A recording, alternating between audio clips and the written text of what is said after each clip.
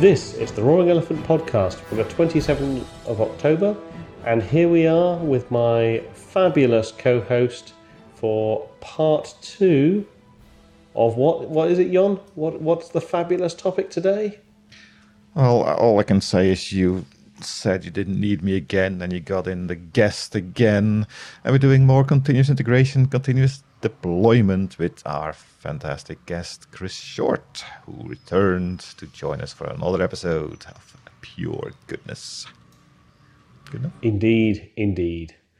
And let's just hook straight into it with let's connect to Chris. Chris, are you there? Welcome back, Chris.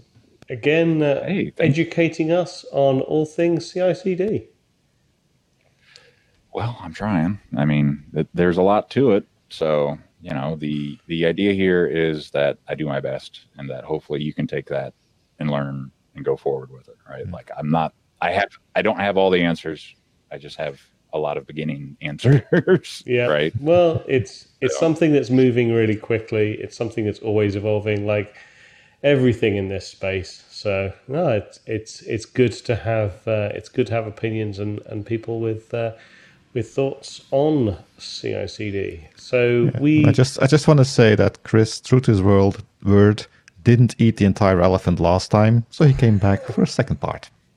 There we go. Very good. You do not eat the whole elephant at one time. You take it in small bites. You got to iterate on it.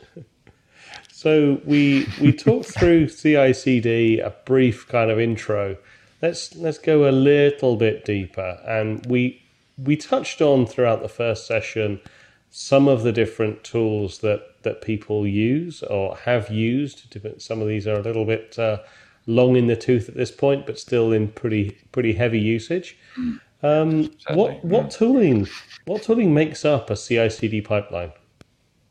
So you need a tool, right? Like you need at least one tool that's basically like, I'm a scripting engine, I'm an execution engine, I can do multiple things that you're going to need, like integrating GitHub repositories, integrating APIs, tying all these things together so that you have a coherent and workable pipeline, right? Like you hear the word pipeline over and over and over again in this industry, and there's a reason why. It's because you need to look at your software as something like a car manufacturer would, right? Like it's a continuous delivery of parts and pieces and things until you have a finished product. And then guess what? You start over again the next time, right? But you're using software. You can do this way faster than a car manufacturer does. Mm-hmm. So if you look at things like, what is it called? Toyota Kata. My friend Mike Rother from the University of Michigan nearby. He wrote and has done an amazing amount of work around what's called Toyota Kata, which if you've ever heard of DevOps or if you've read the Phoenix Project, you've heard of the Andon cord. It's actually a button now. But what the Andon cord does in Toyota factories, or the button, I should say, the Andon button, is it stops everything. It stops the entire production line. Everything comes to a halt. There's a problem. Someone has identified a problem. It's a quality issue. It's some kind of issue. It could be a fitting. It could be a screw is loose. It could be something's not right from the previous step. We're stopping the line. We're fixing this now. We're going to make sure it never happens again. If we have to pull this part off and then try and iterate on it, earlier in the chain to make it work, we will. So that way, as things come back to this person, they're in the right condition. Right. The line starts, and there's timers in place, is how long can the line be down?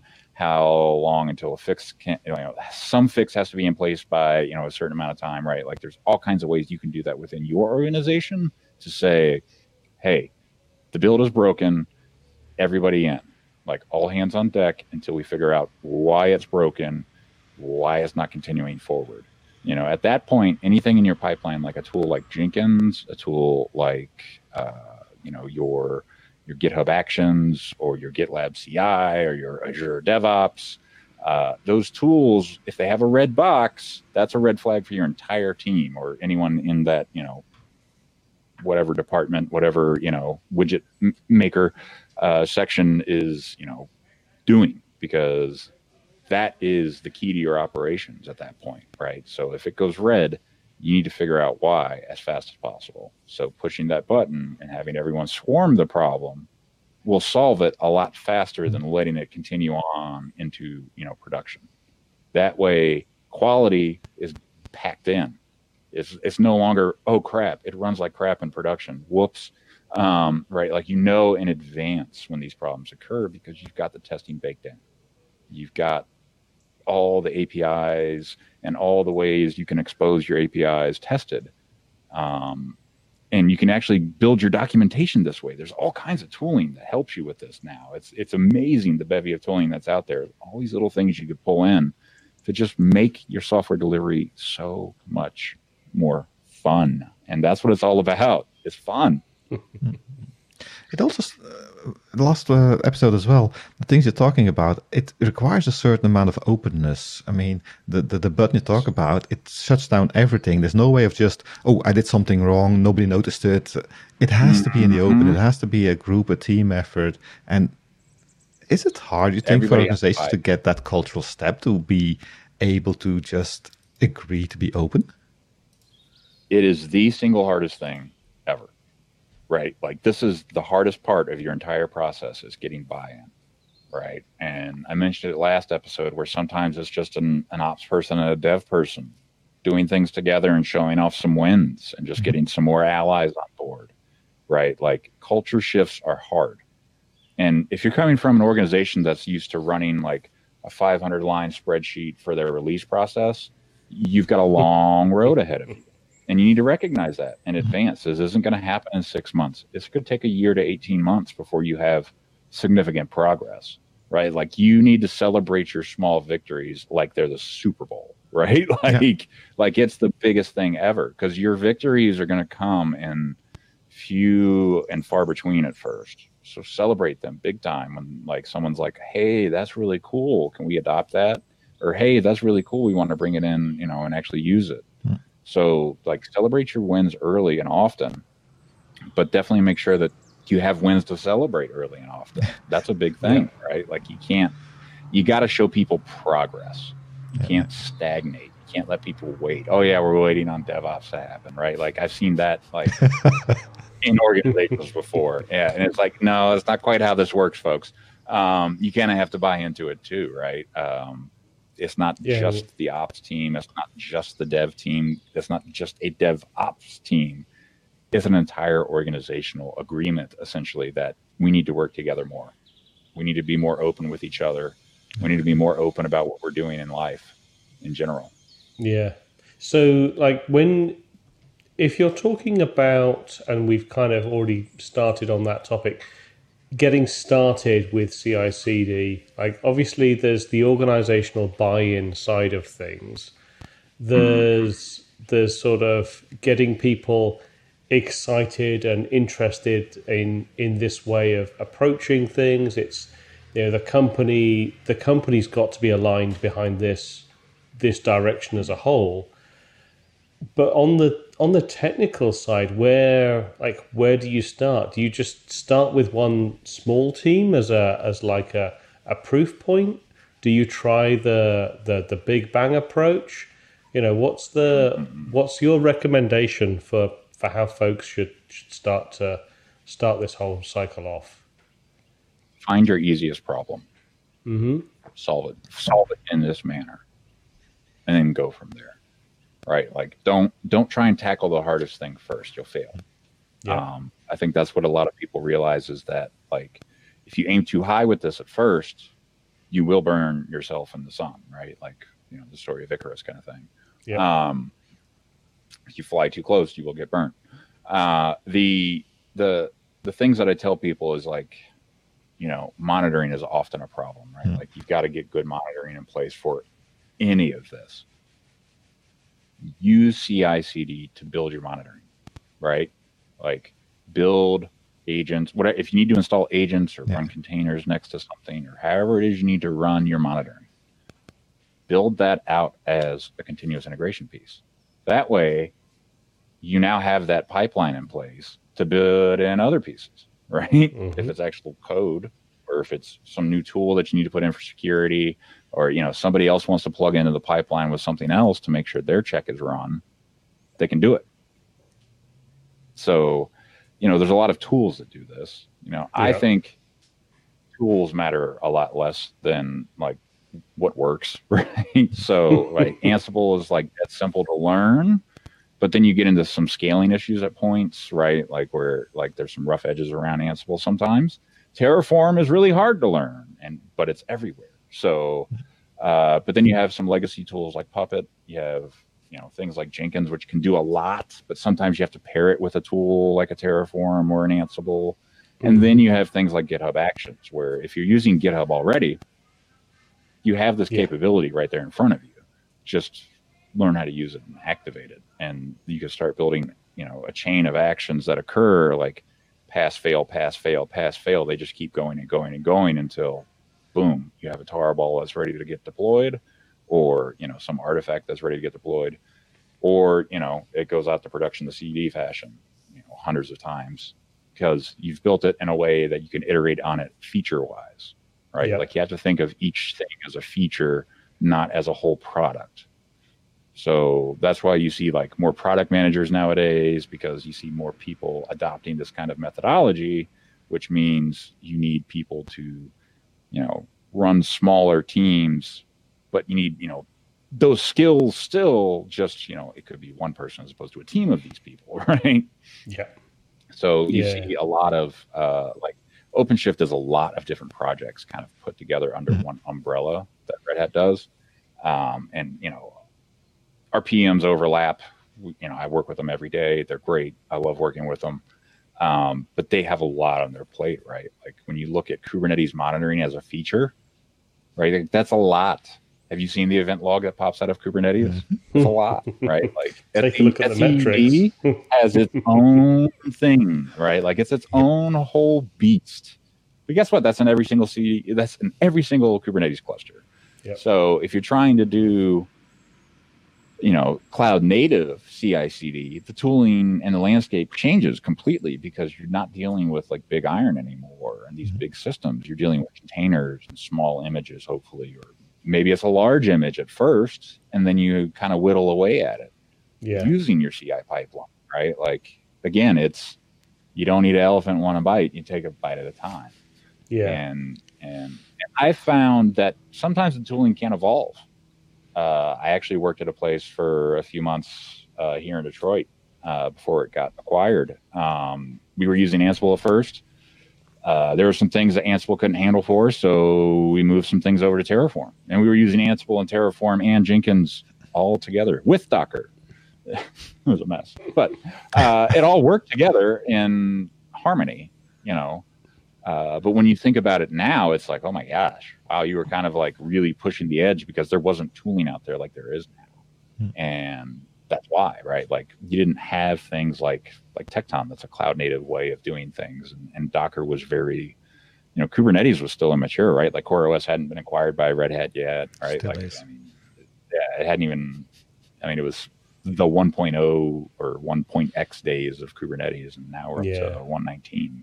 So it's come a long way in a very short amount of time. And I think that's going to be the nature of the industry, right? Like the best thing you can do for yourself now as a person or as an organization is become a learning organization or become a learning person, and not get stuck in your ways and saying that, yeah, just because I have Ansible in my toolkit this week doesn't mean that it'll be in my toolkit next week. Like, you need to be comfortable with that. You need to be able to learn new tools and get, you know, some minimum viability out of them quickly. And the tooling makers and the vendors know that. And they know that you're in this situation now where everything's coming at you all at once, and you need real tools that just get out of your way. So there's a lot of people in this space now. But also know that there's going to be a time and place where that thing that you know and you love and you've put all that time and effort into, you know, has been surpassed. And don't get too attached to the stuff, and you know, any of this, because that's the cycle we're in now. That's the continuous pace of innovation that's kind of hitting us. it's not exactly a good term anymore, but it's the pets versus cattle terminology is what we call it, right? Like, I name my servers here in the house, or my quote servers here in the house, by Looney Tunes characters, but like I don't treat them like that. That's just so I can uniquely identify them, right? I very much like tear down systems left and right all the time because I know that like this data's the infrastructure's here, the data's here, right? All I have to do is hit Ansible playbook go, and I'll get that system back exactly the way I had it. I don't have to worry about failed storage, right? Like, okay, a Raspberry Pi failed. Put in a new card, run the playbook, done. It'll be doing what you need it to do in a minute, right? Like, same thing happens with any kind of CI/CD platform in Kubernetes land, right? Like, it's going to run as fast as Kubernetes can run it, right? Like, at that point, hardware is your limitation, right? Like, the only thing that'll slow you down is the amount of compute you're willing to put towards the effort, or a storage array or something like that, right? Like, the limitations are literally compute, and that's where we touch on things like last episode where I said, speed is safety in software. And we have tons of data to prove that. When you go look at the book Accelerate from Nicole Forsgren and all the state of DevOps reports since, you've seen organizations moving software out to production faster and that making it more safe, which is the exact opposite. Like, you need to be ready to turn your world upside down to embrace some of these concepts sometimes. And that, I think, is the hardest thing for most people, is the idea that change is something we have to embrace as technologists. We work with high-tech stuff. High-tech stuff stays high-tech. It doesn't go low-tech all of a sudden, right? Like, you don't typically, right, like, run a record player, run a cassette player, run a CD player, and then stop, right? Like, now you're doing streaming services, right? Like, that's just the nature of the business we're in, right? Change is constant, and this is technology. Yeah, but last time as well, we talked a lot about culture, and changing culture is the hardest thing to do. And in my business life, I work a lot with government organizations, things like that. I'm sorry. No, it's a lot of fun actually, because I'm there to help them change. But it's hard. Good. Because a lot of these companies are still, this is the tool. Puppet has been good for years. I'm not changing that. Are you crazy? Why would I change this? Why would I've put all this effort, time, and energy into it. Why would I change this? And it's not because you can actually do that with 4 lines of code in this other thing now. Yeah, and it's not because they're bad people. It's just because it's a culture thing. So it's very much you have to be not attached to the things you do, right? Like, you have to be attached to the value you're providing, not the thing you're building, right? Like, focus on the right business thing, or organizational thing, which is the value you and your tooling can provide to your company. Yeah. Right. Like, no one cares that Puppet's done this for 20 years for you for wonderfully. No one cares you're still using CF Engine and it just works great for you. Right. Like, what value have you delivered with that lately? Yeah. Is it actually still doing good things for you?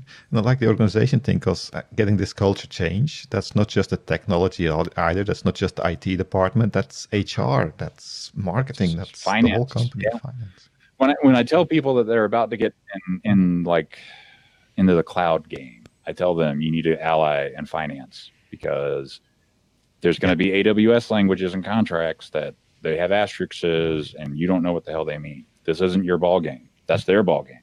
So I always tell people, you need somebody, if you're moving to AWS and you're working with your team to do this AWS stuff, you need to bring somebody from finance to come and kind of help you digest this. So that means they got to be on board with continuous change too, right? Like, they have to be able to move from a CapEx to an OpEx model to an extent, right? Like, it's a language that's change. Huge. That's huge when you're moving for the cloud. So that's why you see hybrid cloud happening, because there's realizations that, yes, there is some stuff that maybe would be better running here in-house versus in the cloud. I can amortize this over 5 years, and that does make more sense for my business than, spending OpEx money or CapEx money, right? Whatever flavor or color of money you call it these days. Yeah, it's just a tool. Tool doesn't matter. People exactly. Yeah. Right? Like, you would never tell a plumber what kind of wrench they could use. right? Of course I do, because I know everything better. Right. That's Like, just me. I mean, but why would you tell your software people this is the kind of wrench they have to use? Yeah. You're a finance person. You don't know what kind of wrench they need. You don't know what kind of, they don't need a wrench at all. They need a screwdriver. How would you know? So Yeah. like work together. You built up an org chart of silos. Yeah. Kind of flatten that a little bit, right? When you're talking about change, though, and you're talking about a lot of the kind of don't stay too attached, there's got to be some sort of middle ground as well, like, because There is. you can't just have an organization continuously cycling through tool after tool after tool after tool and never delivering any benefit. So there's that's like shiny object syndrome is the killer of many things. But like that's the opposite end of that spectrum. You've got some organizations on one side that are like, I've used this thing for the last 20 years. Why would I want to use anything different? And you've got the other end of the organization, other end of organizations or people or cultures or whatever that are going, I've just read a blog about this thing that was just written yesterday. I'm going to immediately start using and mandating and deploying that everywhere, which is why it's really important to try and find a balanced position in this. Find something that fits right for you. Yeah, exactly. You need to be able to evaluate tools in a holistic fashion, because no kidding. I was trying to help somebody during KubeCon EU 2020, and they were relying on this like one overt driver that some red hatter wrote on their own, right? And like that was the linchpin of their infrastructure. It's like, you're not going to get support on somebody's random thing they wrote on GitHub for a shim that they were doing for this one project. Why did you put that in your infrastructure? Okay, let's solve that problem, right? Like, but remember, both ends of the spectrum aren't looking at the value prop, right? Like, what value is this tool going to bring to me? What value does Kubernetes bring to me? Yes, it increases my compute density, sure, but what does that actually mean? If you're not going to use it the right way, we call it the empty cluster problem. If you're not going to use the cluster, what's the good in it sitting there? Great, you've got Kubernetes. What's it doing? Is it adding value? Or is it just sitting there wasting CPU cycles? Like my cluster is right now, because I haven't done anything with it yet. Right? I just set it up last night, so that's totally on me. But the thing is like, the idea of, having these new tools just constantly churn out. Yeah. That's great. They happen every day. Like go watch GitHub. You'll see tools all the time. But like I write newsletters, and we put tools in newsletters, and even we have requirements before we say, this GitHub can enter the newsletter, right? Like it has to have, more than 2 contributors or, whatever, right? Like, even we have a certain threshold to just mention the project, because we know that mentioning it's going to give it attention in some cases, right? Like I contribute to Cube Weekly. That's a big newsletter, right? Like it's the Kubernetes newsletter. If we mention a project in there, it's going to get hundreds of thousands of clicks, potentially hundreds or thousands of clicks. Sorry. So we want to make sure that there's a threshold of quality everywhere, right? This goes into everything you do now, right? Like you need to look at like, are you going to be able to put your best self forward for this one thing today? If not, work on something different, right? Like you have to make this determination every day. And sometimes you got to suck it up and work on the thing you don't like to do. Like my thing is storage, right? Like I hate storage. There's so many thousands of ways that physics can make this go wrong, right? Like storage is such an involved and in-depth thing. And like, I just really, really, really have avoided it over the years. Well, it bit me last night. Guess what, right? Like you have to be comfortable with learning new things. Yep. I know more about RAID than I ever have in, 4 decades of existence on this planet in the past 24 hours. So, sometimes you have to embrace things that you don't necessarily enjoy as part of this process. That's just life, right? Like I'm trying to just teach you life lessons, essentially. Yeah. There's tooling that stinks, and you have to deal with it sometimes. Yep. But guess what? It's DevOps, or it's CI/CD, or it's whatever you want to call it. You can iterate on it and make it better. You can change it. You have the power. You have this. You have the technology. You have the power within you and without you and beside you. So amongst you. Yeah, exactly. Where the power's everywhere. So we've kind of touched through both episodes. I think some of the areas where people kind of can take a wrong turn and can end up in a sort of a back alley cul-de-sac, sobbing away about how everything went wrong. What would you say what are some of the major kind of pitfalls that you'd recommend people just, top couple off the top of your head that people really just pay attention to these and hopefully you won't go too far wrong? Security, number one. Security will put a dampener in everything. Get them on board early. Yeah. Right? Like, show them, like, hey, we built this pipeline. It can do this thing. Does your tool have an API that we could call so that we could scan our code for? Like, put it in the terms that, like, you're trying to make their job just a smidgen easier. Or, like, does your thing help us do our thing? Can we glue this thing together? Chances are they'd be like, wait, this increases our security, posture. This improves our security posture. Yeah, they're going to be on board with that. It might take a little explaining at first, obviously, right? Like all things do, but yeah, security people are logical. They're very much like, oh, wait, this is going to stop things from entering production. Cool. Yes, let's prevent that from happening ever again, right? Like, we don't want some struts vulnerability to get into prod and ruin our day. So we're going to buy this thing that checks our software for CVEs constantly, right? And it's going to auto recommend. Like, even GitHub has this now. It's in beta. They will do code scanning. It's going to be a feature that they add in to the GitHub repository because they realize it is such a pervasive problem. So they're already baking it into their product. You should bake it into yours, no matter what, right? So security is always going to be your number one pitfall. And then finance is going to be your second one, because ultimately you're going to want something and you don't have the financial, systems in place to acquire it, like an AWS account. Sure, you can swipe a credit card and expense it all day long, but that bill's going to grow.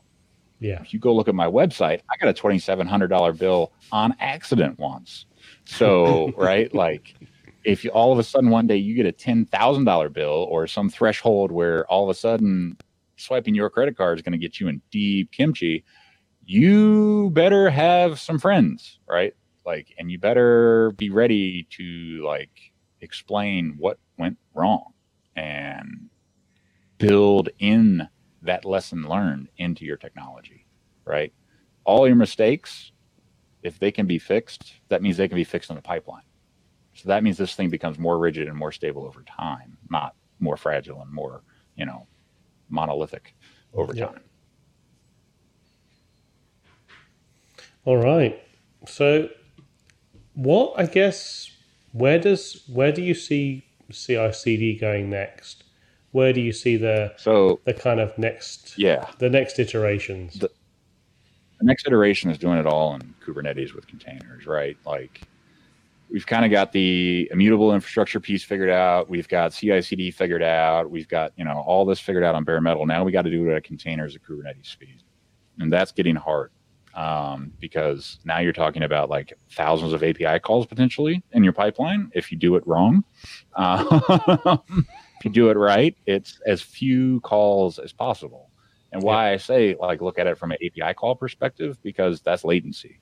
That's also cost sometimes if you look at some of the services that you might be calling, right? Like AWS often bills on API usage, not necessarily like storage, or like that's cheap, right? Like, but that Elasticache thing is very expensive. It depends, right? Like you got to make sure that you're using these things in the right way, so that you're not like, I'm running at Kubernetes speed, but I just blew through all my AWS credits for the year. You've got to make sure that your things are minimalistic, right? Small iterative changes, big impact over time, right? That's the goal. And I think the most wonderful example, I think, of a DevOps transition that I could probably tell you story-wise is when I was at Duke University. It was very much a stodgy IT, no cloud. You can't have it. I mean, this was 2017. This was not like cloud was new or anything. So they built this project. It was a data science sharing, storage service, so that more researchers could have access to more data, which is exactly what everybody in the research institution wanted. 100% aligned with their goals. 100% did not do it the way they wanted us to. They wanted to do it all in sight. Sorry, we can't get compute fast enough to actually do the work to anonymize this data so that we can share it. But guess who can? Heroku. Guess what your paperwork does? Allows us to put anything in this field. Guess what we did? We did all the paperwork. We did everything, the perfect stodgy IT way, however you want to call it, whatever it was called at the time, whatever process, ITIL, whatever you want to call it, did everything the way, dotted all the I's, crossed all the T's, said exactly what we were going to do. And an organization that had banned cloud, they approved it. They were pencil whipping everything. We just completely shot their process in the head. And it was one of the most successful projects ever because it involved the entire campus. It involved the entire research institute, right? So everybody got a benefit from this, except the IT department, who then realized that cat's out of the bag. We screwed ourselves. We didn't even follow our own processes. So yeah, seriously, you can do this. There's ways to do it. You could be gangster about it. You could go about it, but ask please for don't. permission or forgiveness. Take your choice. Your mileage may vary. But yeah, that organization quickly started embracing cloud, and the CIO completely changed his tune. Everybody changed their tune, right? It was immediately how can we use this to our advantage? Now we see the benefit of it. Fantastic. So with that, I think once more, really appreciate your time, Chris. It's been great chatting with you about all things CI/CD. Yeah, thanks a lot, Chris. And for people who want to see more of Chris, there's OpenShift.tv. Go there. He's there every day, 3 times a day, and more. Sometimes more. Sometimes less. I don't think, actually, I will not be on screen tomorrow. I am only producing tomorrow. So that's an interesting day for me. So yeah, I'll actually get some work done. So thank you very much for having me. I really appreciate it.